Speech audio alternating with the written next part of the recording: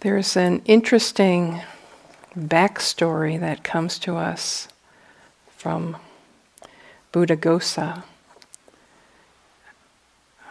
a monk scholar who was responsible for collecting a lot of the practices and teachings of the Buddha sometime after his death. And it's the story of what was going on when the Buddha originally gave the teachings on metta. So at the time of the Buddha, there was a large contingent of monks who met with the Buddha, and he, of course, having clarity of vision, was able to identify to each one of them the exact practice that it would take for them to attain awakening, to become an enlightened being. And so he gave them each the particular practice that they were to do.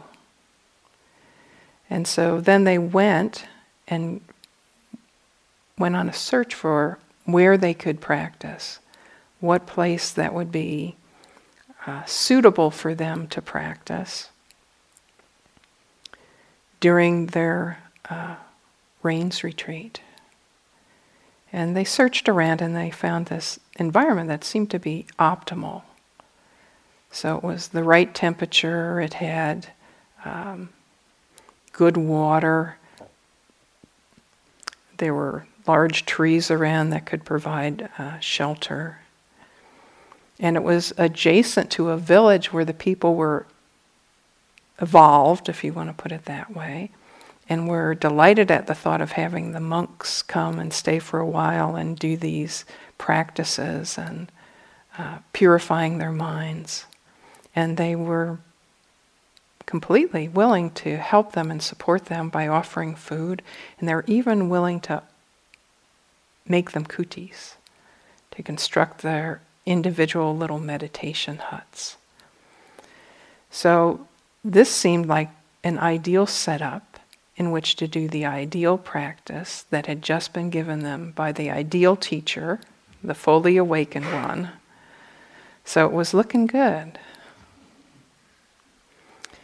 And in a way of describing the cosmology of the time, there was a description of certain celestial beings called devas, which are invisible to human beings, but which can coexist in our space. And so these individual devas have the habit of abiding in trees.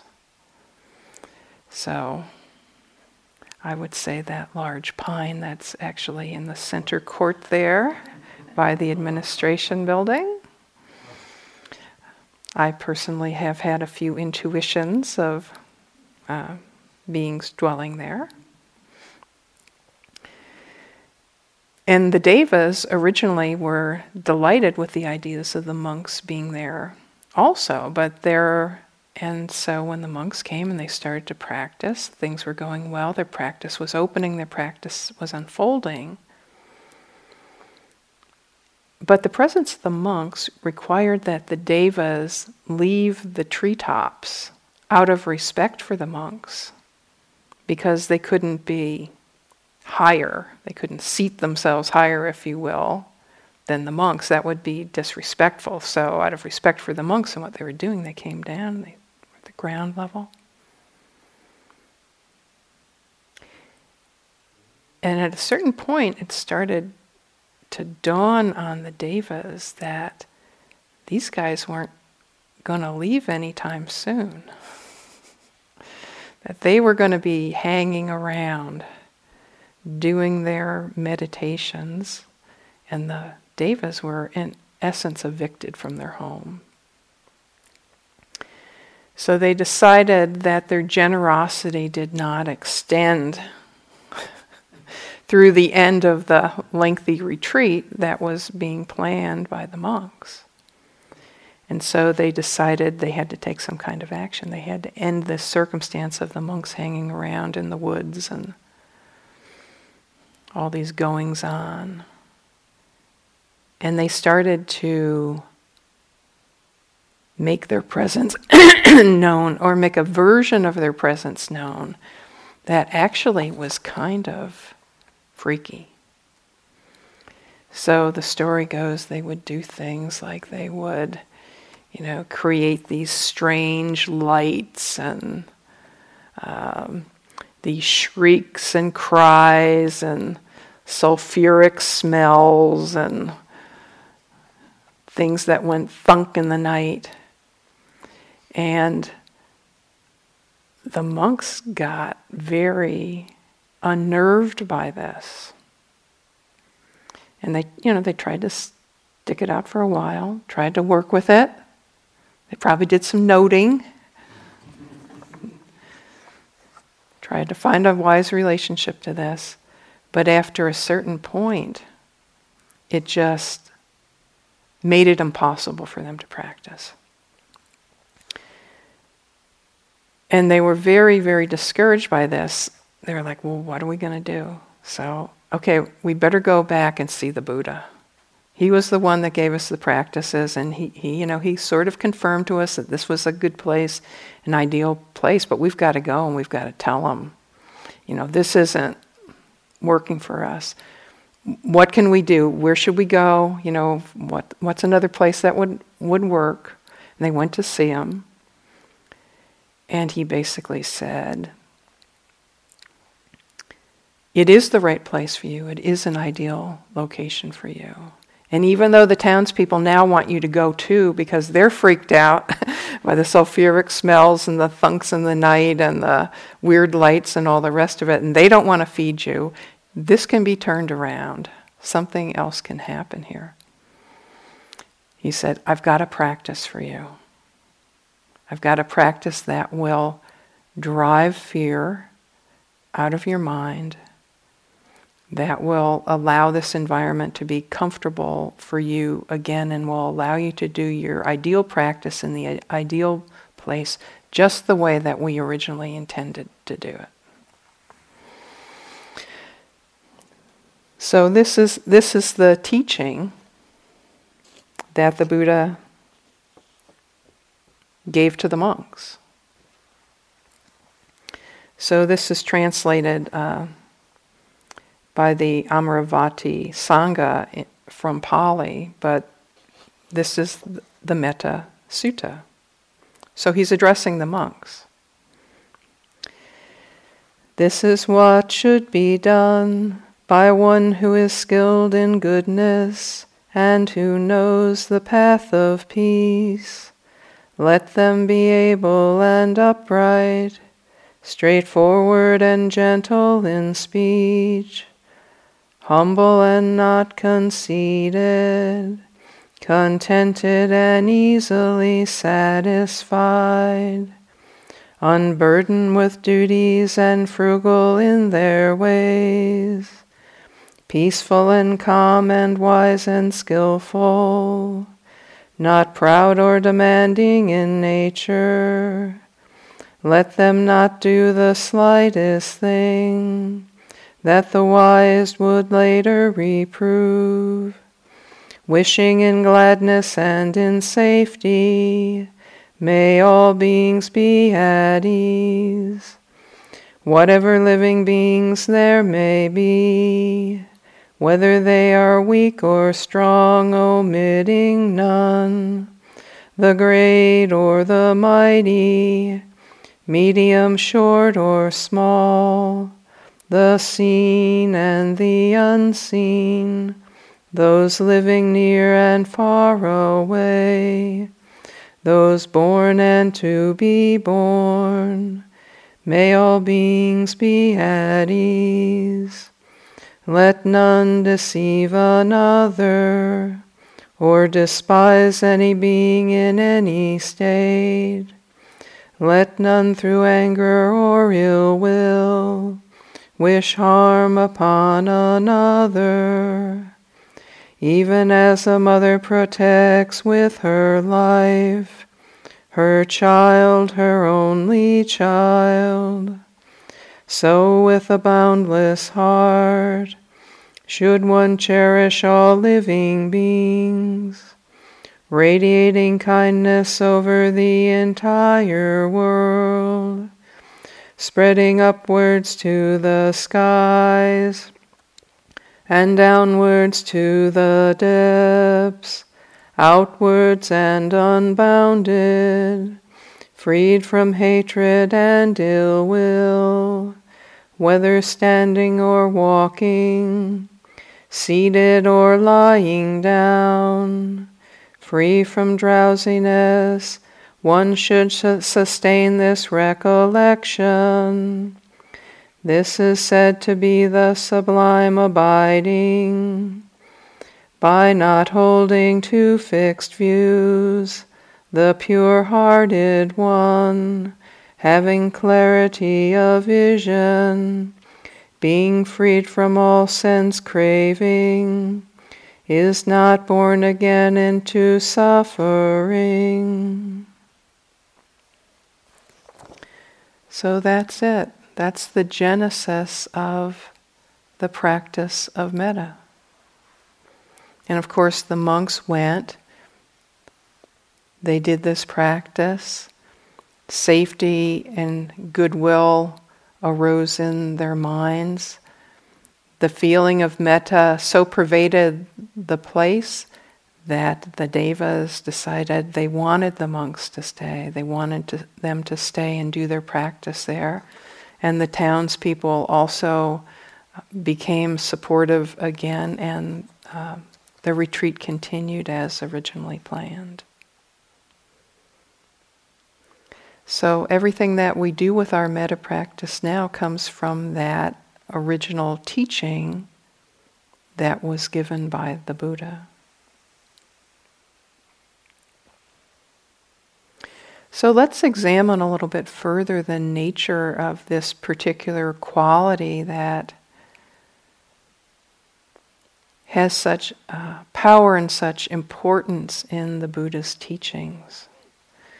So you're all experienced practitioners here. You know some things. So I'm not going to go too far into some of this, but I want to touch on some basic points, especially for those who may not be so familiar.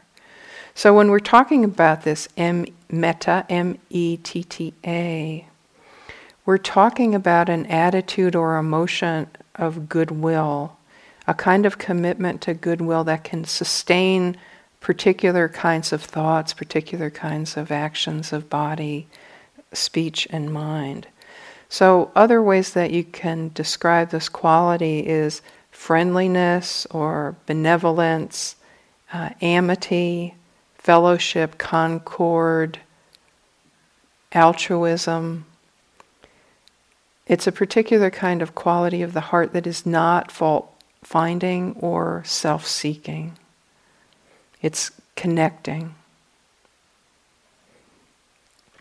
So an important thing, of course, is that metta is a natural quality that we have as human beings. We already have this developed within our hearts and minds to some level. It would be impossible for human beings to survive without being supported by others in our young and vulnerable years. You know, we're sheltered, we're protected, we're fed, we're cared for, we're educated by many, many people in the course of our lives. And however imperfect that may be, we have all been the recipients of a great deal of giving and kindness by others, or we wouldn't have made it. So as you saw in the Metta Sutta itself, that this quality is often compared to the love that a healthy parent has towards their child.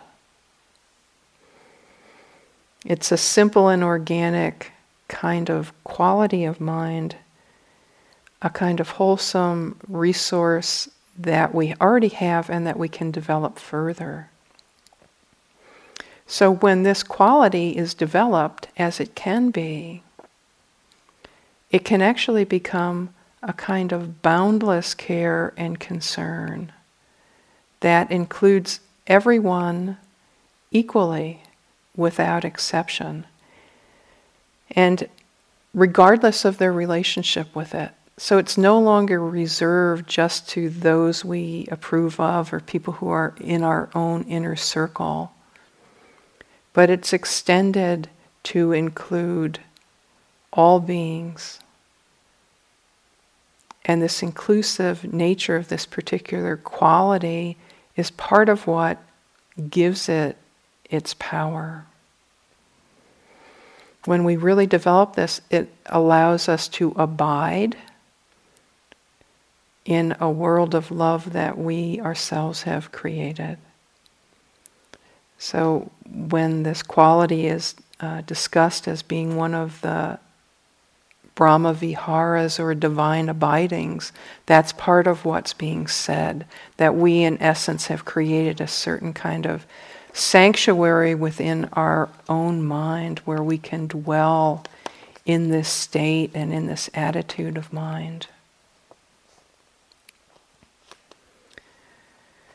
Metta is both a feature of the awakened mind and a key factor in awakening itself.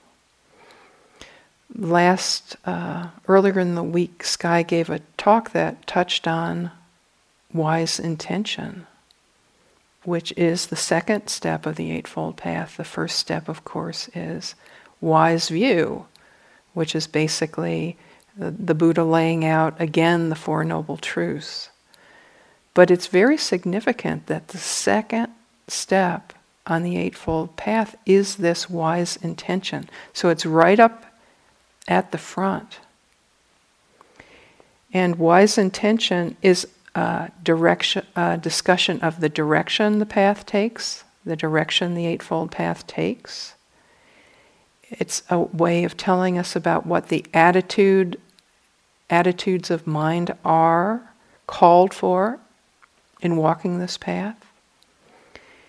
And it tells us what attitudes of mind are strengthened in the path of practice. And wise intention is usually translated as meaning renunciation and non-harming. And the non-harming piece of this is usually translated as meaning metta and karuna, goodwill and compassion. And of course, metta is also one of the paramis, one of the perfections of mind that can be cultivated directly and which is a path factor, meaning it has something to do with whether the mind ultimately liberates itself. So it's both a path factor in the process of awakening, and it's also how an awakened mind manifests. If you want to look at what an awakened mind looks like, you would look at the paramis, the perfections of heart and mind. So you can see it's an important mental factor. And in the Buddha's teachings also, he is quite explicit about particular benefits that he says flow from metta. So they are as follows. You will sleep easily, and presumably when you want to, not, falling asleep on them. You will sleep easily. You will wake easily. You will have pleasant dreams. People will love you. Devas and animals will love you. Devas will protect you. External dangers will not harm you. Your face will be radiant. Your mind will be serene. You will die unconfused, and you'll be reborn in happy realms. Okay. So if your mind can entertain the possibility of even half of those, you will probably allow that. That's a rather lovely package.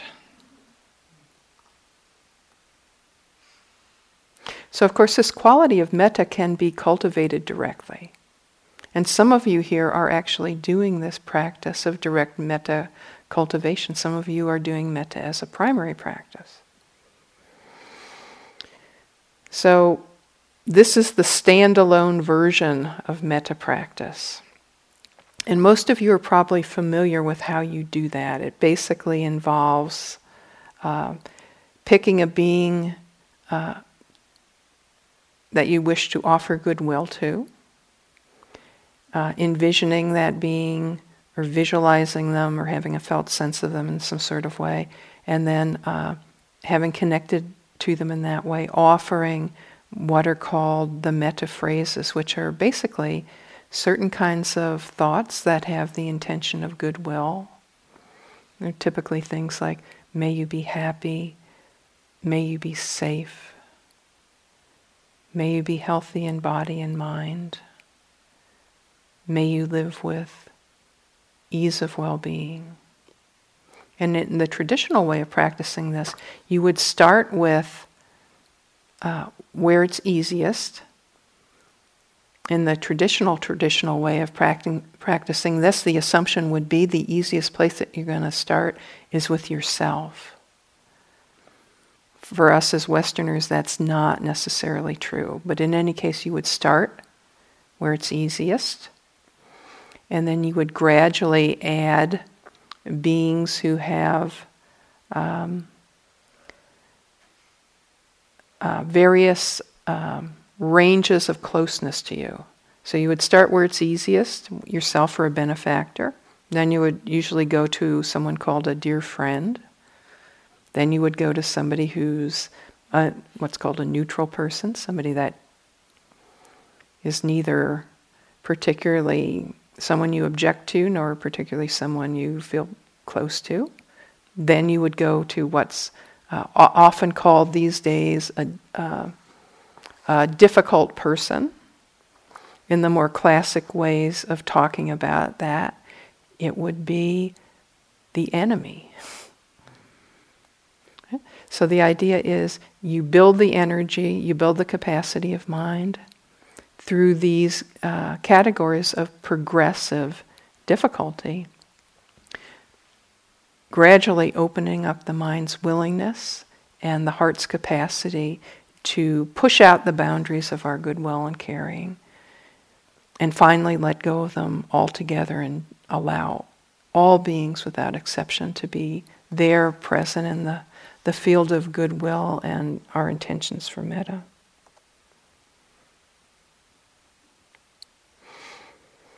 So this is actually, when practiced in this way, a concentration practice. Meaning you're giving the mind one task or one kind of thing to attend to and asking it to attend to it in a way that's fairly exclusive. Only letting go of that practice temporarily if a strong hindrance arises, and then attending to that hindrance long enough for it to clear, and then returning to the generation of this intention of metta. So you can see it moves the mind in the direction of concentration in a wholesome state. Concentration in one of the states specifically singled out in the Buddha's description of wise intention. And it's kind of amazing when you consider it that by directing your mind in a certain kind of way, you can gain both concentration and all the other benefits of metta practice. So however you look at this, you could call this self-directed neuroplasticity, or you could say you're choosing your own evolutionary direction, or you could say you're creating a beautiful inner world that you then inhabit. But it's remarkable the power that this can actually have. And we know for our own direct experience, that makes a very big difference whether this quality is present or not. Whether it's present in our minds, whether it's present in our lives, whether it's present in our relationships, present in our communities. There's a huge difference between this being present and this being absent. So the realization that we can actually generate this. We can take the foundation that we already have of this natural supply and choose to increase it is very empowering. So that's one way that we can practice metta. But I actually want to spend most of this talk now talking about the relationship between metta and insight or vipassana practice, which is the primary practice that probably most of you are doing here. And I want to talk about why metta is necessary for the success of vipassana practice.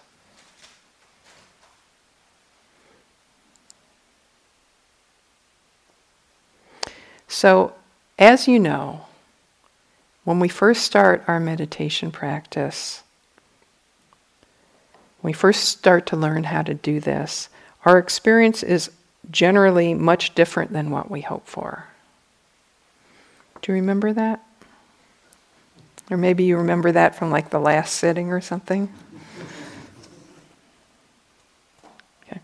So sometimes I think to myself, with the way mindfulness is being touted as a kind of universal benefit, and with so much of it being taught within the context of stress reduction, I sometimes think to myself, when people come with that introduction into immersion kinds of environments like they might find at the retreat center where there's, silent practice in it, it's walking and sitting and walking and sitting, walking and sitting.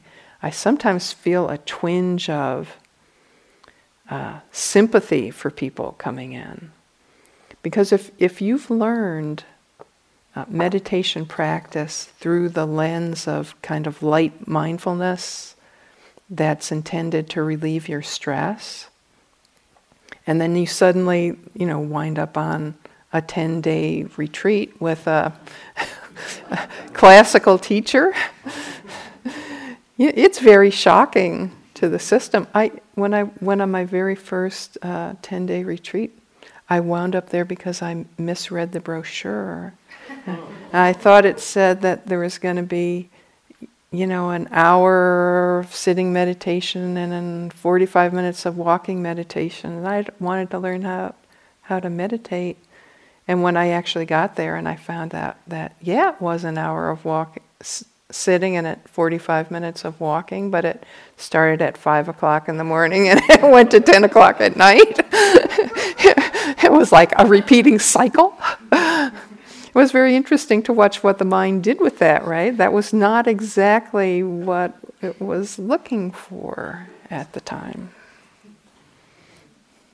So, often when we come in, if we think this process is going to quickly generate, for instance, calm or peace or beautiful states, we're very often quickly disillusioned, either with the practice itself, with ourselves, with the teacher, with the environment, with all of it.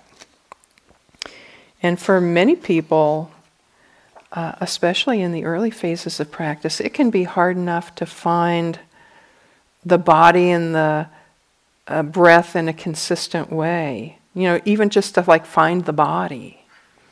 Find the body, find the breath. It can be hard, it can be challenging. So even though we are hoping this process of attending to the present moment is going to be helpful and pleasant and stress reducing, we often find that it's actually quite the opposite. Because it's really difficult to cultivate that kind of moment-to-moment, present tense, mindful awareness. So then as part of this, of course, what we start to experience is that our relative lack of control of what arises. And when we realize that we can't control what's going to arise, for most of us, this is not a happy discovery. So somewhere deep in our delusion, we have this idea in our body and mind system that we should be able to control what is happening. And when we experience the actual thing, which is different things are happening, different from what should be happening in our mind, we don't like that very much. So the Tibetan Buddhists refer to this process of meditation as gom, which means familiarization. So they say it's all about becoming familiar with the mind, learning to observe the mind from inside. The tricky part of this, of course, is a good part of what we actually observe or experience when we're learning to meditate is our own dominant conditioning, especially that of the suffering variety. So, if we don't learn how to open skillfully to our difficult states, our practice doesn't actually unfold.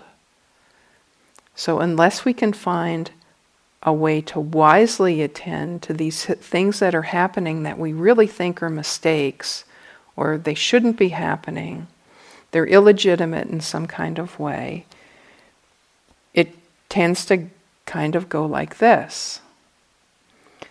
The mind goes into fault-finding mode, which is another way of saying it becomes divided against its own experience. So, manifestations of this are things like the mind rejecting or holding on to certain things, right? Certain things like, that's wrong, I don't want that, that shouldn't be happening. Or the flip side of that is, this should be happening, something should be happening other than what's happening. The mind, when it's divided against its experience, is also criticizing what's known, or criticizing itself, or criticizing others.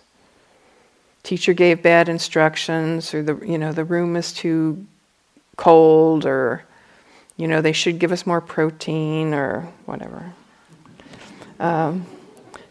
Eggs, some bacon would be nice too. Okay, judging things, objects, practice, condemning certain things. Oh, that's sleepiness, that's bad. Attacking certain things. That anxiety, got to get rid of that anxiety. Got to get rid of that. Fleeing things. I can't take it. I can't take the boredom. I've got to get away from the boredom. I need some more stimulation. What can I do? Maybe I'll think about what I did on my last vacation. Discarding certain experiences, seeing right through them, right by them, not seeing the foreground experience. Self-critiquing. Oh, I'm not doing this very well. How do I stack up with the other yogis in the meditation hall? He looks really quiet. But she's worse than me, right? I can tell, right? So there's all kinds of struggle going on here, editing and excising of things. And it's a high-stake activity, right? The system becomes on guard because whatever is happening becomes some sort of evidence or some sort of proof of something. We're not seeing it simply is another way to say it. Certain things we want to keep out. On the other hand, we want certain things. And then the mind gets forcing and it gets kind of rigid. I'm going to make this happen. I'm going to make this happen right now. I'm going to sit here and I'm going to feel that breath and I am not going to let my mind get off that breath. I don't care what it takes. I am going to get that breath. I am going to hang on to that. Right? So, you can see the dualistic understanding here. Things are either good or they're bad. Like this thing that's happening now, this is either bad or it's good. And how I'm doing, it's either bad or it's good. So you see the division and the separation in it, and the contraction of the whole kind of way of being with things. So there's a reason on most retreats why one of the early talks that's given is usually a talk on the hindrances. So this really is intended, at least in part, to normalize their presence and to remind or clue in retreatants that they're not hopeless practitioners if these states arise, meaning these states of craving or sense desire, aversion, ill will, sloth and torpor, restlessness and worry, doubt, that these things are part of the practice. They're not a mistake when they're happening. Right? They're not an error in the code of your experience. They are actually legitimate things that are present, that are there lawfully. So a lot of effort goes into trying to train retreatants, train yogis, in how to relate to the hindrances. So how to actually bring them into practice, to recognize them as practice objects and treat them as worthy meditation objects. So given that these hindrances, these states, are usually not the preferred meditation object for most people who are on retreat, the question then arises, how is it possible to actually be willing to open skillfully to these states? How do you get to the willingness piece? So part of the way that's often instructed is by clarifying or reminding people what mindfulness or what sati actually is. Because there are ways that we can attend to things where, we're aware they're happening. There's some knowing or some knowledge that they're happening. But that way of knowing or that awareness of them is actually not mindfulness. So one of the early tasks in teaching people is to clarify that sati, or that this quality of mindfulness, actually has an open, non-hostile attitude towards what it experiences. So maybe the teacher will say to you in an interview, so what's wrong with that? Or they'll say something to you like, and you don't like that, right? Or you think that shouldn't be happening, or you think that's illegitimate, that experience, right? So we're trying to encourage an open, non-hostile attitude towards all experiences, including the hindrances. So if you have been around for a while, you've noticed over the past several years, for instance, that there's been some change in language in terms of how sati is often described in English. So I think this is partly the California influence. But you'll often hear it described now as something like caring attention or loving awareness. And these are ways of describing that are intended to convey a kind of friendliness and attitude towards what's being experienced. And they're also suggesting that the body-mind system can be okay with whatever manifests, whatever arises, which is a basic kind of attitude of accepting things as is in meeting arising experiences, right? How they are is how they are in the immediate sense when they present themselves. How they are is how they are, and that's just fine. It's not an error, it's not a mistake, it's not a flaw on your part, it's not a problem that you need to get in there and make different in some sort of way. So there's a whole grounding effect that's present there when wise intention is operative. So consider for a moment the difference between a friendly and an unfriendly mind when doing practice. Which is to say, a mind that has some basic goodwill present and one which doesn't. Okay, say you're sitting there and ill will arises in the mind as it has been known to do from time to time. Okay, so we know that ill will or aversion is the opposite of metta, is the opposite of this quality that we're talking about tonight. But if ill will is present and it's met with mindfulness, meaning it's wisely attended to, this state is not a problem. And why is it not a problem? Because the ill will is being met with the connectivity, the receptivity, and the non-judgmental nature of sati.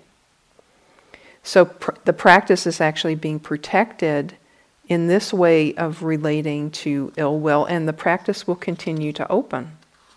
There may be lots of aversion, there may be lots of ill will.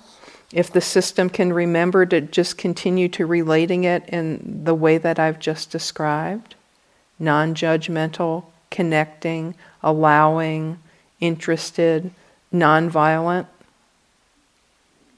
the practice will continue to open. That is, in a certain kind of way, a description of the process of purification. When hindrances arise and instead of the mind being lost in them, sunk in them, or at war with them, it actually is attending to them through the mind of sati with goodwill. Now, if ill will arises and mindfulness is not present with the aversion, then you've got a hindrance functioning as a hindrance, and you've got dukkha. You've got suffering going on there. Practice is then off track. So how do you know when it's off track? Well, a big hint is that you are then suffering. So often if you are suffering, I would say almost always if there's a lot of suffering going on, there's probably something going on there that actually isn't being met with that kind of interested, open, allowing, attentive, non-judgmental awareness, which is this sati or mindfulness that has a kind of caring, loving essence. So if this metta is present in the mind, and it's established there as one of the mental factors, whether it's in the foreground or whether it's in the background, there's a lot of benefits. So if the metta is there and it's strong, because it is a wholesome factor, and the mind is concentrated with that factor, it will close off the arising of hindrances. Right? So you're going to be less likely to have these difficult states actually arise in the mind to be met. That in turn supports the strengthening of sati or mindfulness and the unfolding of the practice in greater depth. Because the mind is concentrated in a wholesome state, it means that other wholesome states are then more likely to arise. Just in the same way that the hindrances tend to run together, run as a pack, the wholesome states often tend to run together as a pack too. One conditions the arising of another. An important piece too, with the presence of some metta infusion in the mind, is that there's often a sense of safety and ease in the mind. And that means that when difficult states arise, when challenging states arise, when things we would rather not face arise, the mind is more likely to actually be able to come to its own rescue, to generate some self-support in the form of renunciation and metta and karuna. So you've probably had this experience yourself. When there's been some metta, even when things are difficult, the system is more likely to respond with self-soothing, right?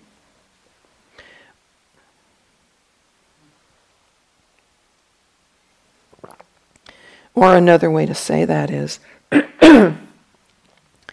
you don't have an autoimmune reaction to your own dukkha. Right? There's a difference between a system that goes, ooh, tough one, baby. It'll be okay. And one that goes, why did you let this happen? This means this about you. You're hopeless. You'll never be able to do it. You're wasting time on the cushion. Right? You know, and that tone of the internal voice often tells you so much about what the mental state is. It's a really big difference in outcome if the system can find the voice that's more along the nature of, yeah, it's tough. You've been through tough things before. You can do it. You can meet it. It's all impermanent. Remember, it was hard 3 days ago. Then it got better.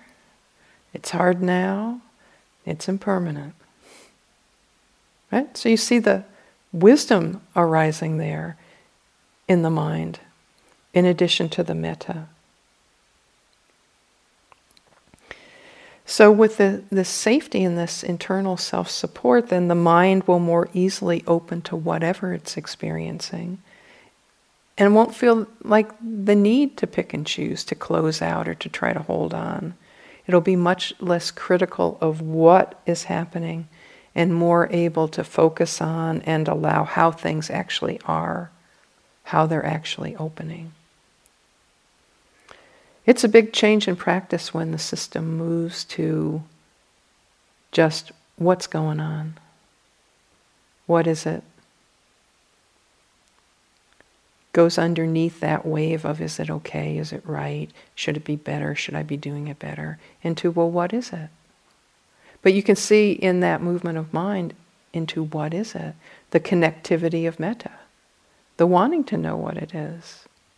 The being okay with it, whatever it actually is. The interest of mind there, the flexibility of mind, the not needing it to be a certain kind of way.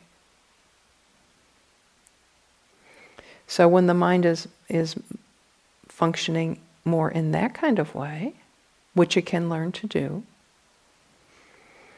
then there's an inner harmony, there's a kind of inclusivity within the system.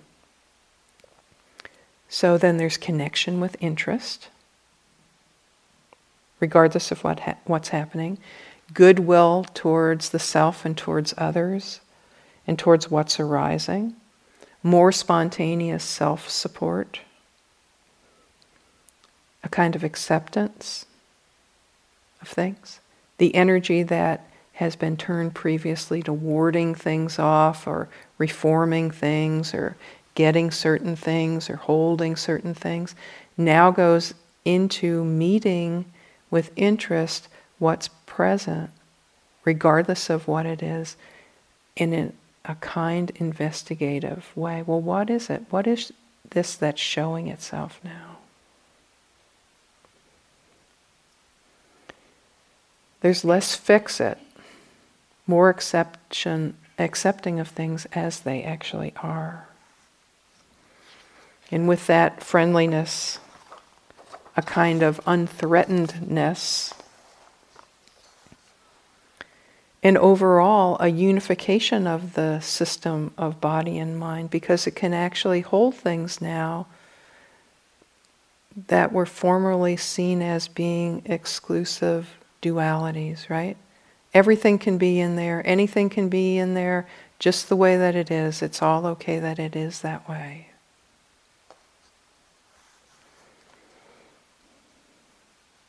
So this ultimately allows all phenomena to emerge and be known as they are.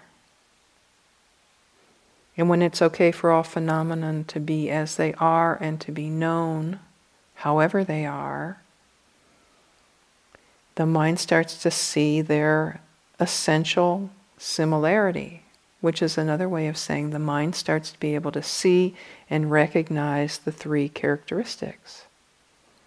Their changeable nature, their impermanence, their instability or unreliability because of, and the fact that they are not self and they are not controlled by a self. They are lawfully arising due to causes and conditions that are not under our immediate control. But how can the mind really see that? How can it come to understand that's true of everything? It's by laying the platform of understanding that they're all essentially similar, by dropping our preferences and objections for certain things and being willing to extend the boundaries again, this idea of metta as the extension of rings of willingness or rings of connection, extending it out, extending it out, extending it out, extending it out until ultimately it drops away altogether. And everything that's present is legitimate and known within the field of awareness. Then it's all there. So you can see how this quality of metta, this welcoming, expansive, allowing, connecting quality of mind actually fits into and plays a big part in vipassana or insight practice. So if you were going to use metta or metta practice to help support your insight practice, there's a number of ways that you can do that. And you've probably heard these suggestions before. One is to do some period of metta practice at the beginning or at the end of your vipassana or insight sits. Or another suggestion would be to take a period during the practice day and do a metta sitting or do a metta walking period. So, just to consider why you would want to do that. I've kind of given you the big picture of why you would want to do that by describing how it functions, it being metta functions within insight practice, how it informs the practice and makes it possible. But if you're going to put it in a nutshell, you'd say direct metta practice helps support concentration. Reason number one, it's a concentration practice. Reason number two, when the mind is drifting or discouraged or low energy, asking it to do something that's active, in particular, helps to arouse effort and energy. Because you can't just cruise away on metta practice, right? You need to be able to say the phrases. You have to remember who you're directing it to, right? You have to kind of be present to do it. It's not a drifty kind of off-on, off-on, off-on thing. Doing metta practice also can create this sense of safety and can help counteract, in particular, the hindrance of aversion.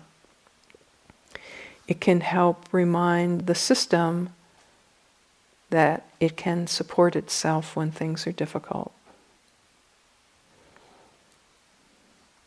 And lastly, it helps remind the body-mind system of the skillful attitude to take towards practice, towards what arises in practice, and towards the self and others.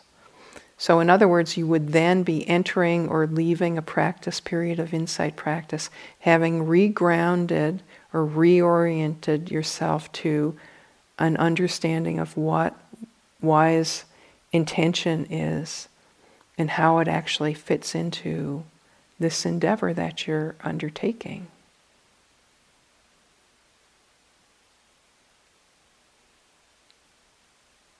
So if you look at the end product, or one of the end products of this activity that we're doing here with vipassana practice,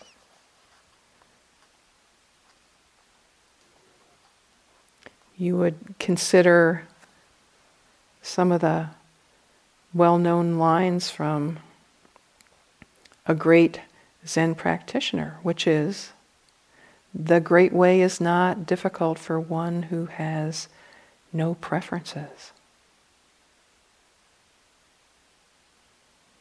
And this particular quality of mind, of goodwill, this metta, when it's well developed, when it's established in the mind, when it's the ground of intention and practice, is the kind of non-discriminatory,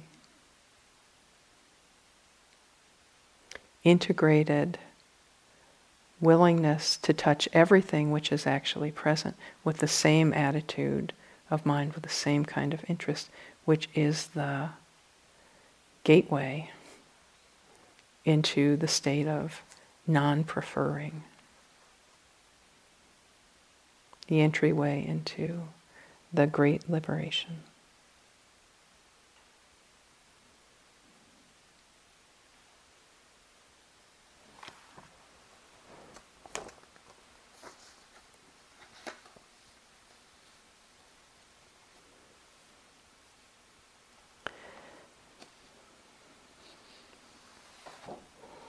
So that's something to consider tomorrow or later this evening in your practice, right?